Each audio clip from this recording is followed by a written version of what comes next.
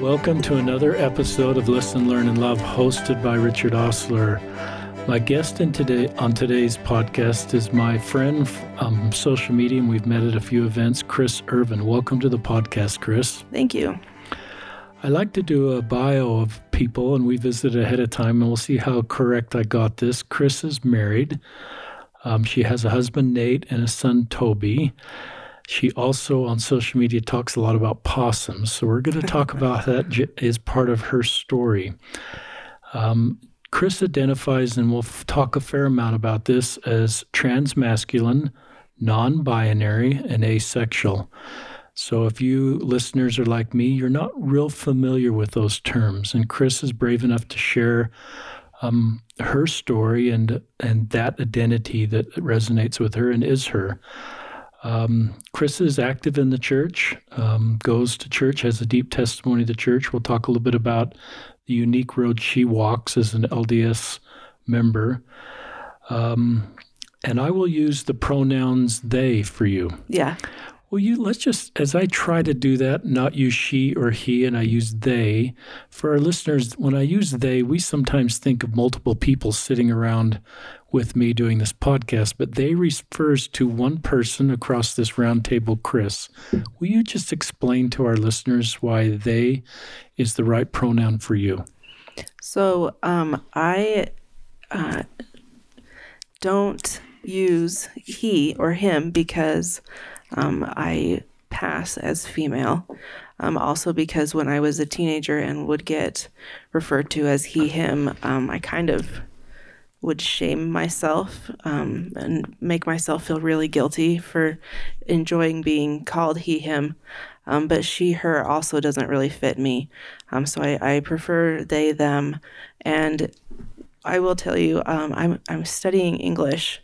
And when I first heard of people using they as a singular pronoun, I thought it was really dumb. And I was like, you can't do that. But we do it all the time. We just don't think about it. If you find keys in the parking lot, you take them up to like the store manager and say someone left their keys in the parking lot. So you use it all the time. You just don't really think about it until you actually have to stop and think about it. That's great. So... And that's a big part of your journey. And that to me has been, come with me, listeners, because I don't have this all figured out. Even at this point where I've met so many LGBTQ people, and Chris is someone that I've known through social media, but I haven't known whole story. And I'll be honest, I am LGBTQ and I don't know it all. I haven't figured it all out. So we're all trying to figure it out together, I guess. So talk about growing up and this term gender dysphoria. Talk about how you recognize, you may not have had that word, but you recognize that there was something going on. Mm-hmm. So I've known that there was something different about me since I was about 3 years old. I can remember wanting to be called by a boy's name, wanting short hair. I hated wearing dresses, wanted to go play with the boys, go do sports, go do Ninja Turtle stuff. But I didn't really have the word, like you said, and I just kind of always felt off. And then as I grew up, it was kind of something I wasn't comfortable talking about with anyone. I would spend weekends with my grandma, and I would ask her to call me by a different boy's name every weekend, and every weekend she would. She was fantastic. She also was the one that snuck me out of the house to get my first short haircut because my mom was very against me getting a short haircut.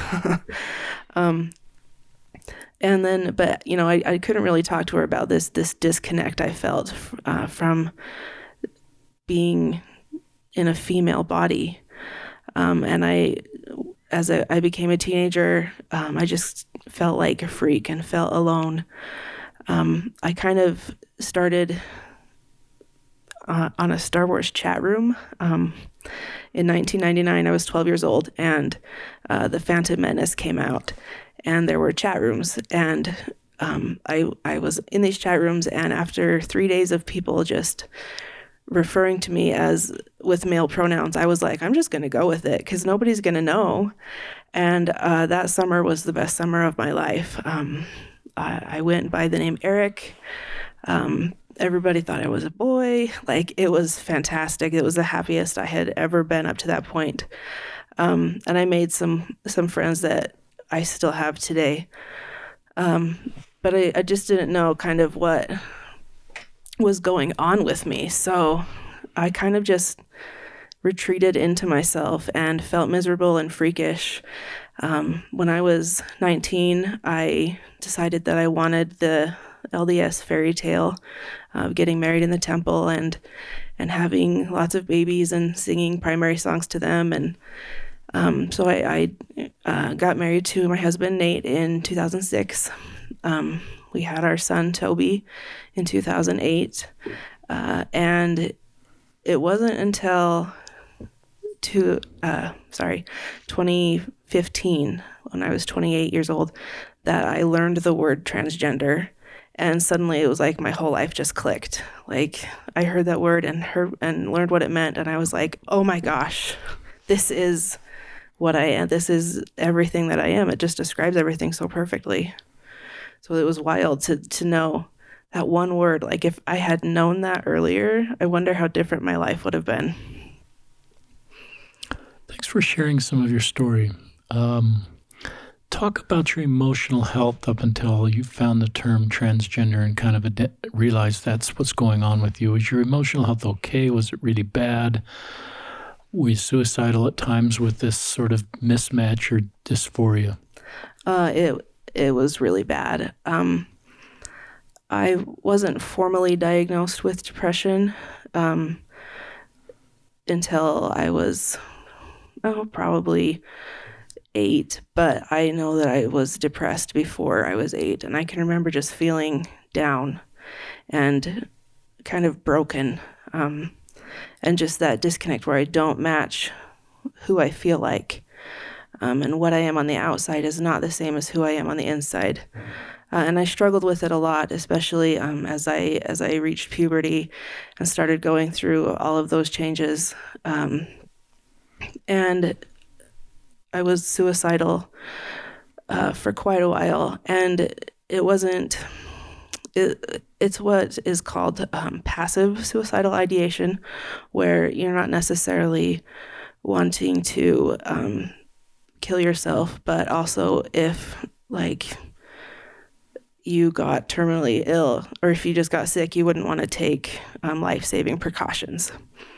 And I did start self-harming when I was 15 and continued that through until I was 19 or so, and still struggle with that occasionally up until the last couple of years. So yeah, my mental health has never been great, but once I learned the word transgender and kind of learned about other people and met other transgender people, like, my mental health has it's only gotten better. I had top surgery, a double mastectomy in July of 2019, and my depression is 90% cured. I don't want to say it's all the way cured because I still have, a couple of days a month where I'm down and sad, but it's gone from being just dark and sad and hopeless for let's say 25 days out of the month. It's gone from that to maybe 2 to 4 days out of the month, and I've become an optimistic person, which I did not expect. I have never been optimistic, and so that's kind of a weird side effect of top surgery, but I'm not complaining. Can you explain? It's explaining these feelings that are inside of you in words outside of you to help our listeners understand why top surgery would improve your emotional health. Is there any way to explain that to a listener? It is really, it's hard to explain just because it's a very personal thing, and personal for each transgender person. Everyone is different. I can only speak for myself. But for me, having female breasts it just didn't match the person in my head that I saw myself as, I guess. I don't know if that makes sense, but it just, every time I would see myself in the mirror, it would be like, what's wrong with, oh, right. And it was just painful, trying to, I don't know, go bra shopping. That is like the 8th circle of hell, I'm pretty sure, in Dante's Inferno. And it was just making me miserable. And I don't know how to explain, necessarily why. It felt wrong all the time. It's good. You did a good job. Okay. And a tender question and sensitive question. And thanks for just being so honest. Well, and I can say the same thing for when I started going by Chris.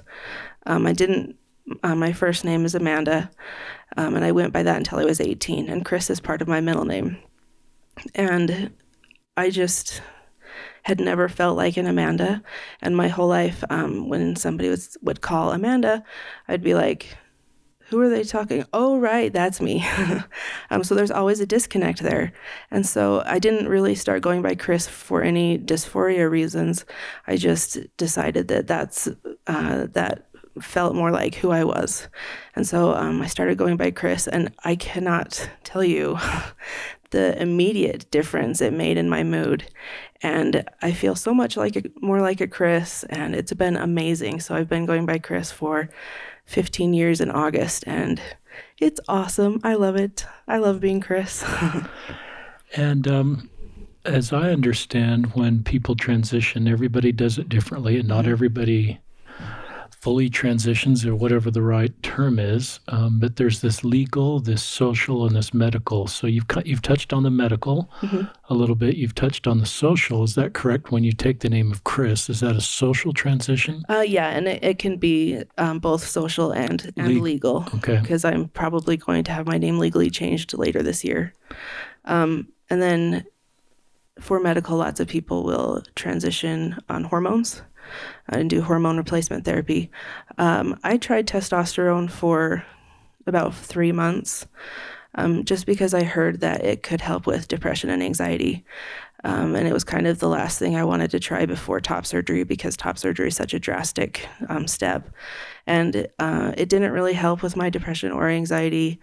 And I just don't feel the need to transition on hormones. I like who I am. I like my body the way it is now that I've had top surgery. So I feel good about where I have transitioned to medically. Do you feel medically you're done then? Yeah, I mean, I've learned that you should never say, yes, I'm completely done. But at the same time, yes, I'm completely done. And it's, as I've met with more transgender people, I just thought everybody sort of did this transgender transitioning all the same in my limited sample. And then I've met with people that have talked about the goal was to eliminate dysphoria. Right. And the accompanied depression, and just feel good. And so for everybody, that then is different levels. Yeah. I know one fellow I met that identifies as man, calls himself still transgender, but keeps the male pronoun and just is on estrogen. Okay. And that's all that he has needed to do to relieve the dysphoria. Okay. Yeah. And those stories would be probably more familiar to you than to me. Well, and I will say, so, I mean, I started going by Chris. I had a hysterectomy when I was in my early 20s, just for medical reasons that were unrelated to anything with being transgender. And so I think one of the biggest things that causes trans men or transmasculine people to feel dysphoria is having a period every month. And so that definitely helped with my mental health, even though it happened before I, realized that I was transgender. And just talk about these terms to tell our listeners what transmasculine means. Okay, so if you think of transgender as an umbrella, And under this umbrella, you have things like non-binary, which means you don't really identify with either male or female. You fit outside of the gender binary, or genderqueer, which is, I guess, for someone else to explain, because I'm not genderqueer. But transmasculine just means that I identify as more masculine than feminine. But again, I'm not part of the gender binary. I used to, when I first came out, I called myself transgender and a trans man. But because I'm not transitioning further, I feel like non-binary fits me more better.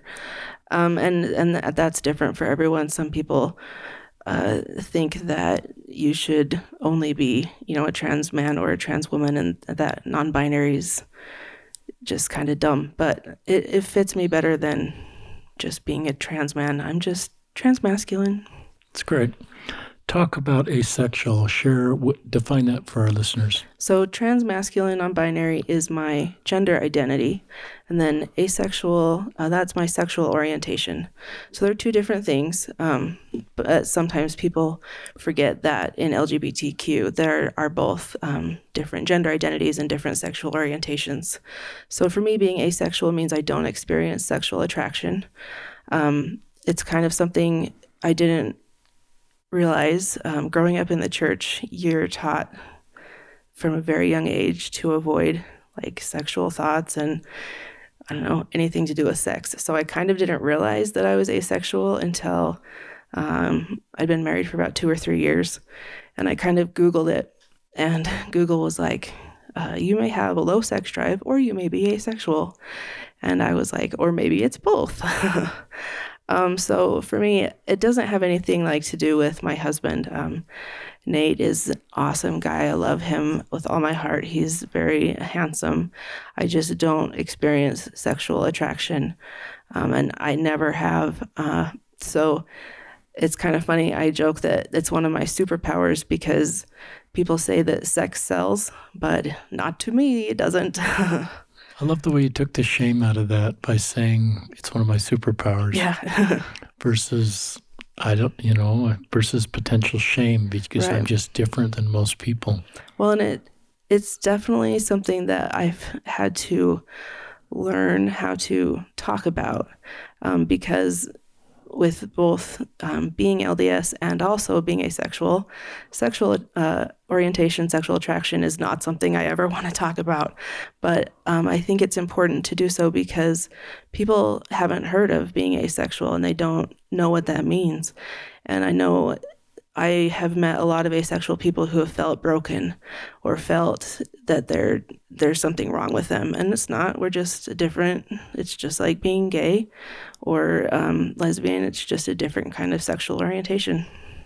Thank you, Chris. Mm-hmm. Talk about... sorry. Go ahead. And, keep talking. Nate is cisgender, which means he identifies as male. And he's also heterosexual, so that he's attracted to female bodies, I guess. Sorry. But we make our marriage work. It definitely has taken a lot of work and a lot of communication. Both of us have had to learn how to talk to each other and how to be open with each other. But just because I'm asexual, it doesn't mean that I don't have sex. I know some asexual people don't. I do for Nate, and we have a kid, and he was conceived naturally. So, I just wanted to clear that up because sometimes, you say you're asexual and people are like, but you're married. So, yeah. I've learned that communication's such a fundamental principle of marriages, and in my naive pre-LGBTQ days, I thought every marriage that wasn't two cishet people was not a healthy or authentic marriage. And I realize now you're in a less traditional LDS marriage from gender identity and sexual orientation. But I've learned that there's a lot of parts of marriage that make a marriage work. Yeah. And often, so I've learned to say, this is a real, beautiful, authentic marriage. Mm-hmm. And I don't know you too well, but I've learned not to sort of try to in my mind, go to the complexities of your marriage and try to think, well, that's not a real marriage. Right. And I just recognize you two are great. Yeah, and we're pretty good. Talk about, Nate's not here. He's at home with your son. Yep. You came out to Nate at some point. Right. And any advice for, just any learning you'd like to share, or just the things that Nate did well? Or, I'm sure there were some really hard days that you both wish you have some regret, perhaps. But oh, man. it seems like it's working. So just advice for other couples with somebody coming out? Again, the communication is, you can't overstate how important it is. I think the biggest thing for Nate and me, I deserved respect at all times after I came out to him. And before too, but after I came out. But Nate deserved time to come to come to understand. So, I think in the beginning, we both kind of struggled with that. I thought, well, I'm still the same person. Nothing has really changed. So I was very impatient with him. And he had just been thrown for a curveball. Like, he was totally lost and didn't know. He kind of felt like I had just overnight become a whole different person, which as time has gone on, we've both kind of, know that that's not what happened. It just, he didn't expect it. Whereas for me, it was kind of like, I've always been this way. Like, how did you not see it? I did try to come out to him before we were married, but without having the right word, it didn't really click or register with him. So once I had the word, I was like, oh, this is so exciting. Now I know how to describe myself. And I was like, just really thrilled. And he's like, I'm not sure that I'm ready for this. So, it's taken 5 years of work and patience and talking with each other. And then there's some things where we don't agree and we just take a step back and sometimes it's okay to not agree on every single thing. So yeah, I'm not a patient person and I've had to learn a lot of patience. And then Nate kind of has struggled with being an open person. And so he's definitely learned and improved on that. So we're both improving every day. Thanks for sharing some of that, Chris. Talk about possums, foxes and possums, because Chris is on Twitter at Chris, KRISIS 86. Mm-hmm. And you do a great job on Twitter, and you in your name on Twitter, often you have the name possum in there. There's always a possum in there. So share with our listeners the journey with possums. Okay, so first of all, it's even in my handle, right? It's crisis with a K, because I'm always in some kind of existential crisis. And possums, they are always looking like they're in an existential crisis. They always have this anxious face on them. But before I got into possums, I was very interested in foxes. And I ended up getting a tattoo of a fox that's kind of standing up, like, proudly. And I got it about a year after I came out. And this fox I call it my defiant fox, because he's standing up for himself and he's proud of who he is. And he's strong and he's not willing to take people putting him down. And so I got my fox and I love him. And then I started on Twitter, and it was actually like the possums started because I saw some possum memes, and it's just like Google anxious possum, and there's some amazing memes out there. But I kind of became interested in them and started to learn more about them. And possum moms, they carry their babies for like months. And there are some amazing videos of these, these house cat-sized possums carrying a whole bunch, like 13 baby possums on their back, and there's one on their face, and they're all like squished on there. And so on Twitter, I kind of started helping out and supporting LGBTQ students at BYU and younger people, and kind of became known as Twitter's possum parent. It's cool. And so, possums, like, they feel like they're my Patronus. I identify like they're just anxious, but they're also hard to get rid of. They're kind of stubborn. And that's kind of how I feel. Like, I'm anxious, but I'm also stubborn and hard to get rid of. Do you have a lot of people reaching out to you, DMs, and that are early in the process of identifying and coming out as trans and needing someone like you that's further down the road to sort of have you put them on your back and help them along? I definitely have. I don't really get a ton of trans people in my DMs, but I do get a lot of younger people who are struggling with the church, and they don't know how to remain an LDS while also being queer. They don't understand the church teaching that gay marriage is wrong. They don't understand the lack of teaching on being transgender.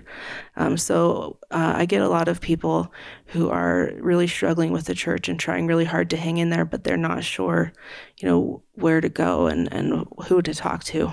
What do you tell them? I guess every question is a different answer, but generally, what do you try to tell people? So it's varied because I have struggled with the church myself. When I was having a really hard time and not sure if I could remain LDS, I would tell people I'm still a member because I'm stubborn, and if the church doesn't want me, then they have to get rid of me. But now I think of the one scripture, and I cannot remember where it is. I think it's in Matthew, but it's a father talking to Jesus, and Jesus says something like, why do you doubt, or something, and the man says, Lord, I believe, help thou my unbelief. And that to me describes my whole faith journey. Lord, I believe, I want to believe, but help thou my unbelief, and kind of make up for the parts of me that are struggling with believing right now. What a faithful response. I often feel like I am not a faithful person, that I don't have the gift of faith because I have struggled so much. But I'm kind of learning that even if I don't necessarily have faith, I have that hope to have faith. And so that gives me a little bit of peace. Are there specific doctrines of our church that really resonate with you?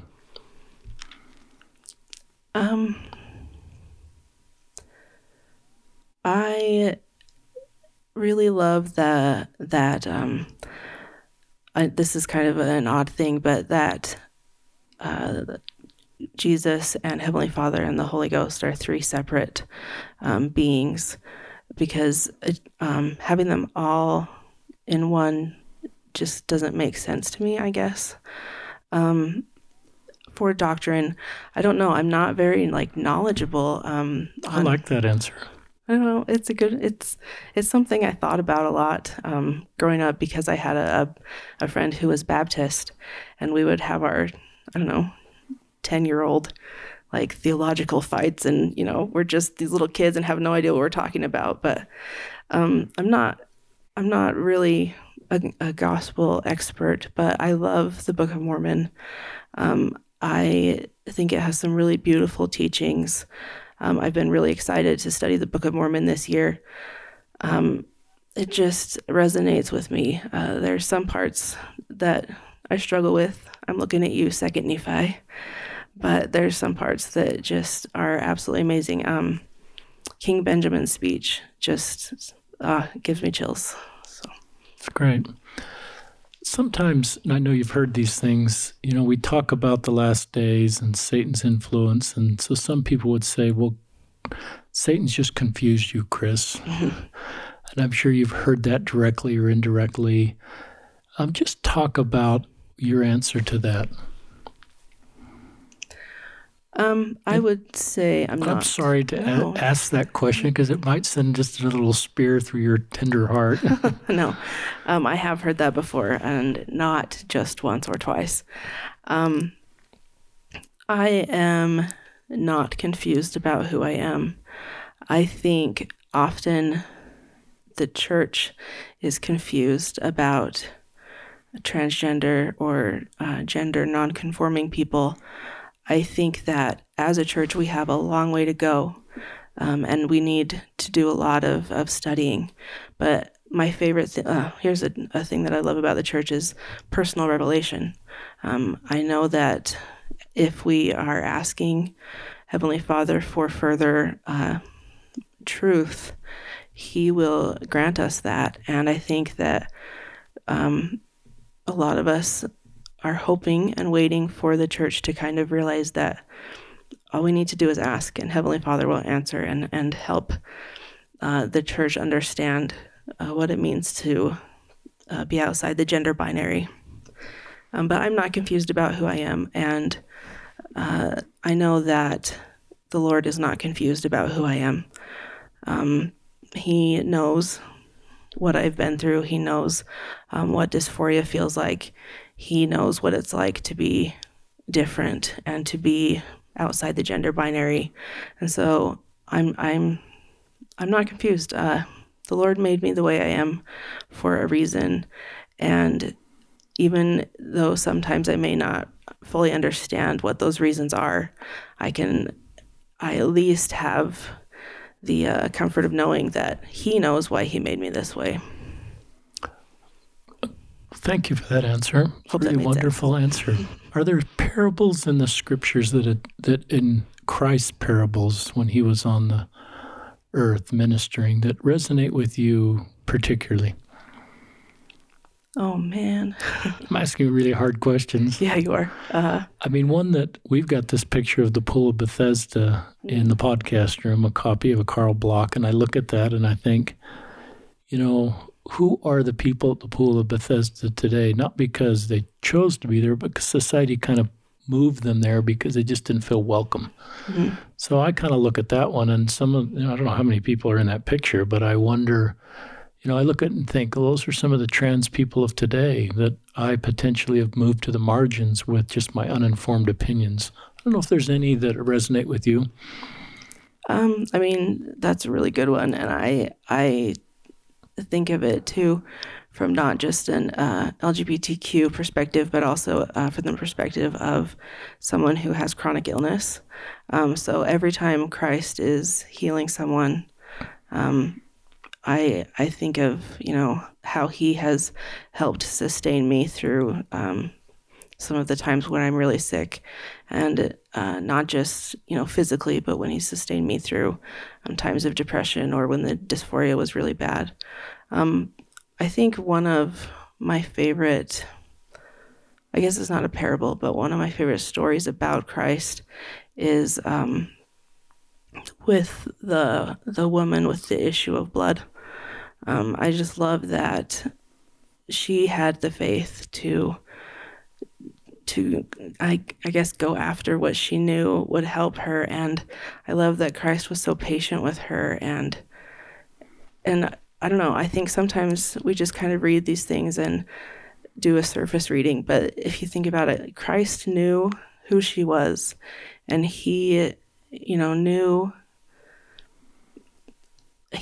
how faithful that she was. So yeah, I don't know. I like that. I like that, Chris. And I just read these New Testament parables that are, to me, I think they're meant to be timeless. And so the principles taught in the parables apply to us today. And yeah, there's no LGBTQ people per se in those parables, but the principles taught in those parables help me to have a framework on how to treat other people. Yeah.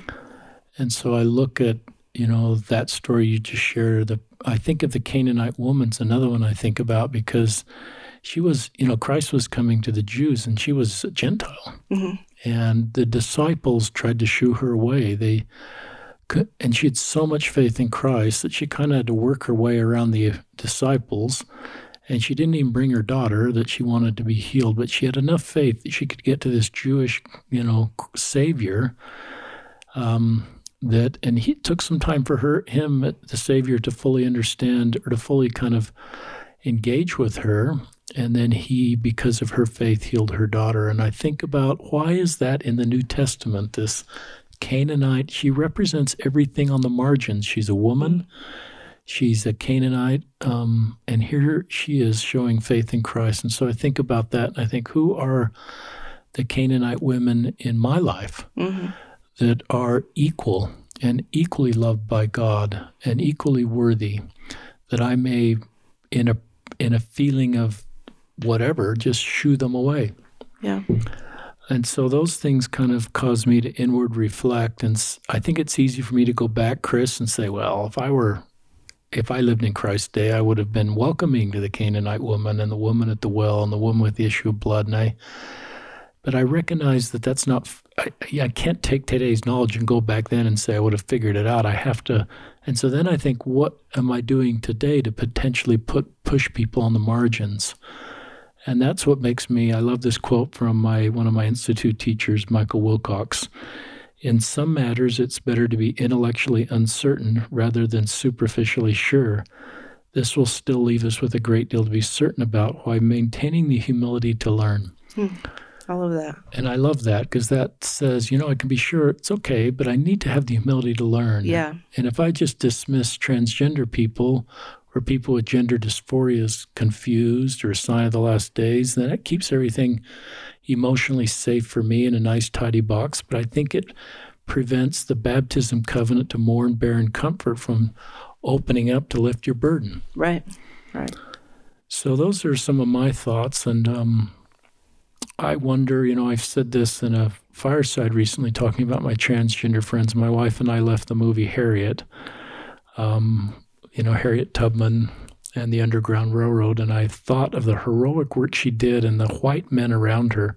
And I'm a white guy, and I'm kind of old, and I thought, there were some white men around her that really supported her and some white men around her that really didn't. Right. And of course, watching the movie, I concluded I would have been on the right side of history. Right.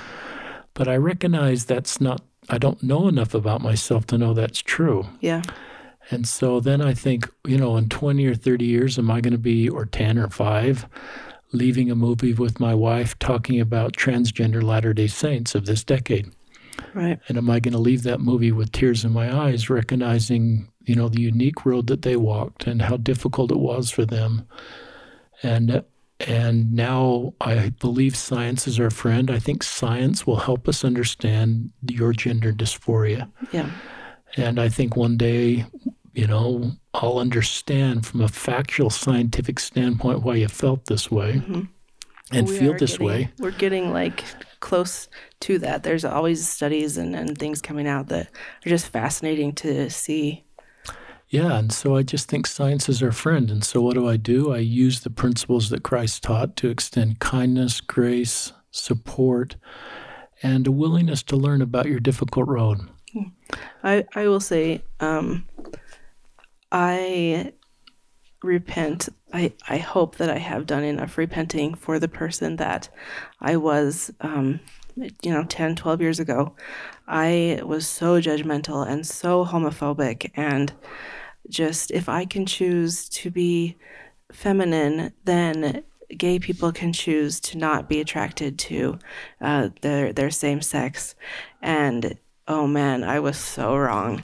So I know what it's like to wonder, am I gonna be in 10 years, am I gonna look back and feel okay about the choices that I made, or is it gonna be the other way around? So I have felt that, and one thing that gives me a lot of hope is Toby, my son. He's 12. I came out to him when he was 9, not on purpose. He kind of asked me what LGBT stood for, and so I explained what the letters were, and then he said, "Okay, well, are you any of those things?" And I was like, oh no, because you can't lie, especially not to Toby. He will find out. Way to go, Toby. Yeah, he's a sneaky one. Anyway, but I just explained it. This is why I'm different from other moms, and why I don't like to wear dresses or a lot of makeup, and why I have short hair and everything. And he said, well, it's okay that you're different. I like you being different. So, I mean, super awesome, just really innocent. And he, as I've gotten to know other LGBTQ people and introduced him, he is so open and so willing to love and so non-judgmental. And it just floors me because I wasn't that way at his age. He's just amazing. So I have a lot of hope for the rising generation. I think that they're going to do some amazing things, and I'm just kind of eagerly watching. I share that same hope, and it makes me think that God sent children into the world without bias. Yeah. And I picked up a lot, homophobia, transphobia, racism, sexism. I just recognize that I picked up a lot of that, and it's hard to look inward and know how much of that I have and how much work I have to get rid of that. And then you see somebody like Toby, and I think people are wired to just love everybody, but then we pick up things that make us cautious. Yeah, for sure. So talk about the church. You're active in the church. Talk about the second hour when it's Priesthood Relief Society. Where do you go? Where would you like to go, and where do you go? Honestly, ideally, if I were running the church, I don't think I would separate genders at all. I think we learn so much more from each other when we're together. If I were given a choice, I guess I would go back and forth between Elders Quorum and Relief Society, because I do enjoy Relief Society lessons, but I'm also interested in Elders Quorum, and sometimes it feels like in Relief Society we get like the light, like the gospel light, right? And then in Elders Quorum, maybe they're talking more about heavy gospel topics, and I don't know if that's the case or not. I don't want to make anyone uncomfortable by going to Elders Quorum, so I just go to Relief Society. I think sometimes cisgender people are concerned that transgender people want to kind of shoulder in and take the priesthood and hold the priesthood. And for me, that's definitely not the case. I feel no desire to hold the priesthood. My husband holds it. That's enough for me. So it's something that I don't think people should worry about. I like that answer. And the more I meet with people that are transgender, the more I see different answers in that. Mm-hmm.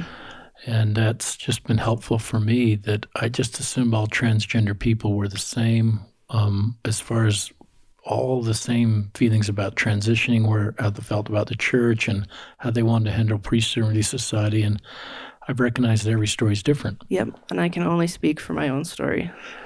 Within the transgender community, is it a community where everybody's honoring where everybody is, or is there a feeling you're not fully authentic as a transgender person unless you fully transition, whatever that is? Both. Sometimes there's definitely that judgmental, well, you can't be really transgender if you're not on hormones, or you're not really trans if you're not transitioning. So there's definitely some attitudes like that.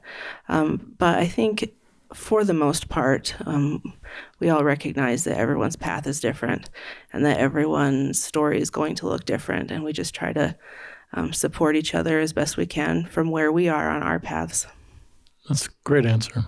And one of the advantages, it just adds, I don't know if I can say this right, but being straight and cisgender, no one's looking at my decisions and sort of judging them. Being heteronormative culture, but I recognize if I weren't, then the specific path I'm choosing people may, within that community, then, judge me for that. Right. I got so many people when I first came out that would say, well, why are you even bothering coming out? You're married. You've been married in the temple. You have a kid. What's the point of being out about being trans? Why don't you just not talk about it?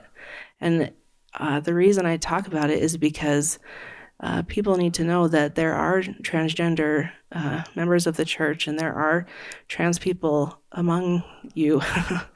And really, the whole reason I'm out is because I needed someone like me when I was a kid. I needed a mentor or someone that knew and understood what I was kind of feeling and struggling with.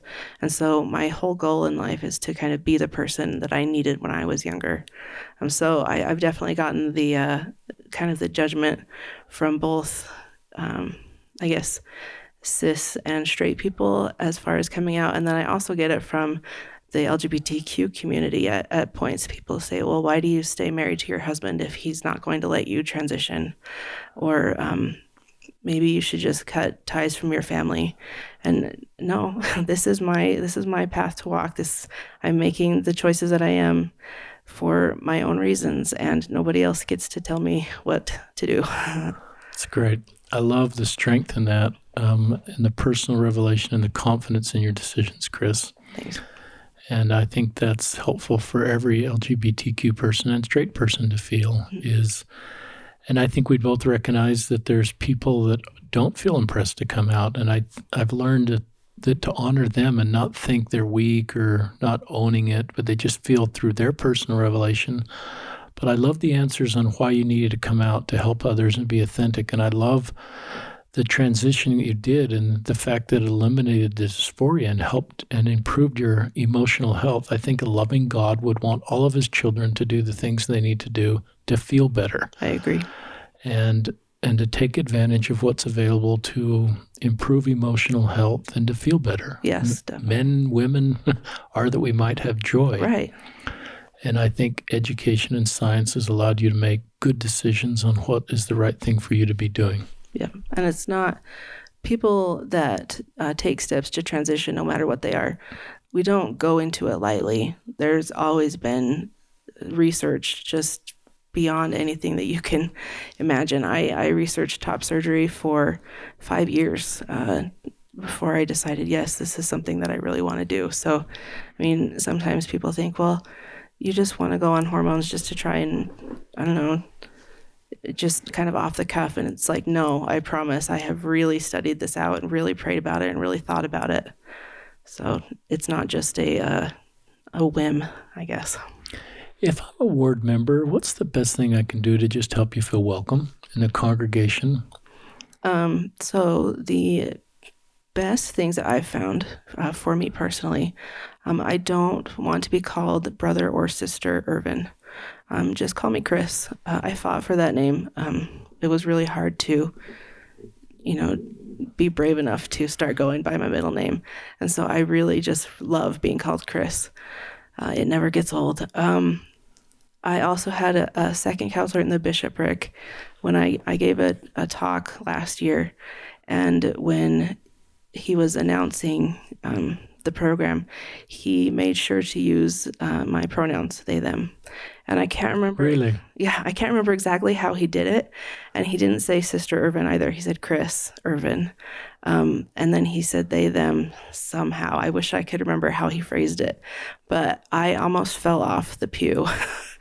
I couldn't believe that he would honor my pronouns up there on the pulpit in front of everybody.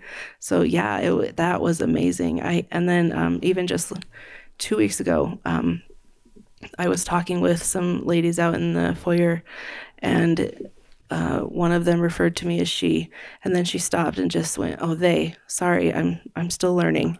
And I was like, but the fact that you stopped and recognized it and corrected and just moved on, that was fantastic.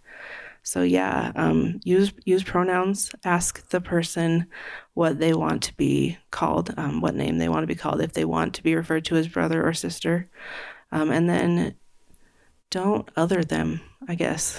Talk about that. It's easy to try and just ignore people that are different. I've been wearing a suit to church for 4 years, and I always get really scared that people are going to treat me badly or treat me weird. And it hasn't happened. Everyone that I've been around has always been really great about just accepting me no matter, what. But I know in some wards, some of my trans women friends, they wear their dresses and people just try to not see them.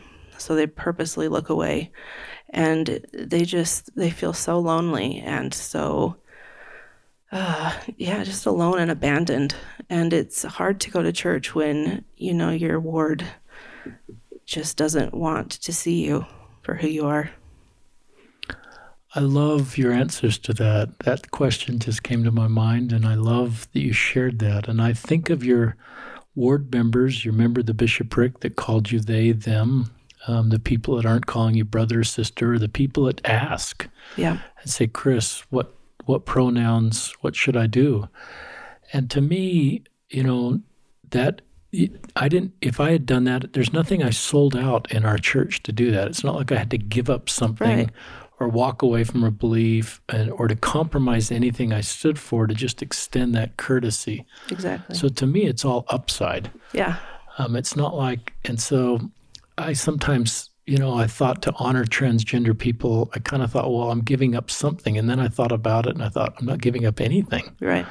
I'm just making someone's life better. And then I think about Brene Brown that talks about fitting in is assessing a situation and becoming something you need to be to fit in. Belonging doesn't require us to change who we are. It requires us to be who we are. And so your ward, and I'm sure it's not perfect, is helping you feel like you belong, as Chris. Yep, absolutely. The trans, masculine, non-binary, asexual, Latter-day Saint. Yeah. And we're not requiring you to fit in these, and we're doing as much as we can. We need to do more to help you feel like you belong. Yeah. And I recognize that it's not easy for everyone, that change can be scary. But just the fact that people in my ward and in other wards, that they're trying, that means the world to me. I actually, last year, there was a lesson coming up that I was a little bit concerned about from an emotional health standpoint, and didn't know if I should really go to church that day. So I just texted my Relief Society president and said, will you let me know what day this is going to be taught? Because I don't know if I really want to come on that day. And she ended up saying, you know what, I don't think we're actually going to do that lesson, because it has the potential to make you feel bad. It could hurt other people that are in the ward. And so they just skipped it. And to me, the fact that she was willing to do that was so Christ-like and so willing to comfort those who stand in need of comfort, right? So, yeah, the fact that she was willing to do that for me, it was really awesome. If I'm and I'm not sure this is the specific topic, but if I were giving a lesson on the proclamation of the world, that isn't exactly what it's called, the proclamation of the family, and I was sensitive to LGBTQ people within that lesson. Do you have any advice for me as a teacher if I were teaching about the doctrine of marriages between a man and a woman, and or the proclamation on the family? It goes back to what I said a little bit earlier, that we don't necessarily have all the answers. The proclamation is wonderful, but as far as we know, we don't know if it's complete or not. We are subject to continuing revelation. So just be sensitive to that fact and acknowledge the fact that there may be other things coming, I guess. And that everyone's situation, circumstances are different. And I know that there's a line in the Family Proclamation that talks about that, but I can't remember which one it is. How do you feel about the language in that document that says gender is eternal? So transgender people get asked that a lot. And for me, it doesn't bother me. I don't know what the eternities will look like for me. And I'm okay with that. I have enough to focus on right now with living here and now. I know a lot of transgender people feel that, yes, their gender is eternal, and their spiritual gender may not match the gender that they were assigned at birth. So for me, it's not something that I'm really concerned about. I know that I'll get the answers eventually, and until then, I'll just focus on the here and now. I've had people ask me, before I had top surgery, they wanted to know, well, what do you think your body will look like after the resurrection? And I kind of stopped and was like, that's a weird question to ask somebody. But again, I don't know. But I think that it's not going to be as big a deal as we make it out to be with our limited understanding that we have now. I like your answers. Thanks. Just when I meet people like you, and when I think about people different than me, especially my transgender friends, the core spiritual impression I get is to be humble, be teachable, and say that there's a lot I don't know, and err on the side of compassion and listening and support. And be, that's like Nephi, nevertheless, I do not know the meaning of all things. And I love that prophet who had multiple encounters. We're reading about him, obviously, right now. Mm-hmm. And I believe he said that. But I love the humility and the example of Nephi. Nevertheless, I do not know the meaning of all things. Mm-hmm. And so I look at that and I think, well, what's my responsibility to people I don't fully understand? And then I think, well, that's what Alma invited the people at the Waters of Mormon to bear, to comfort and listen, and not do anything to add to your burden. Right. With, I call it the trap of unended opinions, with just things that I may have picked up that would be dismissive of your lived experience. Mm-hmm. Any things, we're kind of coming up on the hour mark, and listeners, I'm trying to do podcasts in an hour. We've done, last night's was in an hour, so maybe this is a new trend. Anything else you'd like to share with our listeners, Chris? Be conscious of what you say about LGBTQ people. I guess what I want to say is be careful, because isn't there some angels around you are silent notes taking or something like that? But I'm thinking more of people who are LGBTQ maybe around you and can hear the negative things that can be expressed towards them at church or even just out and wherever. And we know and we hear the things that are said about us, and it hurts. So just be careful and be compassionate, like you were saying, Brother Osler. It's important to just be kind, because you never know what someone is going through or what battles they are fighting. So yeah, just be aware and be compassionate. I guess those are my two guidelines. You can't ever be too kind, I don't think. That's great. I'm going to close with a quote that Elder Uchtdorf gave in a training meeting in 2020, and he said, "Brothers and sisters, as good as our previous experience may be, if we stop asking questions, stop thinking, stop pondering, we can thwart the revelations of the Spirit. Remember, it was the questions young Joseph asked that opened the door for the restoration of all things. We can block the growth and knowledge our Heavenly Father intends for us. How often has the Holy Spirit tried to tell us something we needed to know, but couldn't get past the massive iron gate of what we thought we already knew?" And so I read those quotes, and that helps me to want to be humble and teachable and say, what do I not understand about transgender Latter-day Saints? And so many of you may be listening to a transgender Latter-day Saint podcast for the first time with Chris, and thanks for listening. And I hope that everybody leaves this podcast with just more understanding and more support. And Chris, there's a wonderful spirit as I visit with you, an unusually wonderful spirit. We offered a prayer, and I just, we don't have testimonies on these podcasts, but I just hope all of our listeners can feel the goodness of Chris. and their wonderful spirit and their wonderful life mission. And you're somebody that I admire and look up to, and I recognize you're able to reach people and help people in a very unique.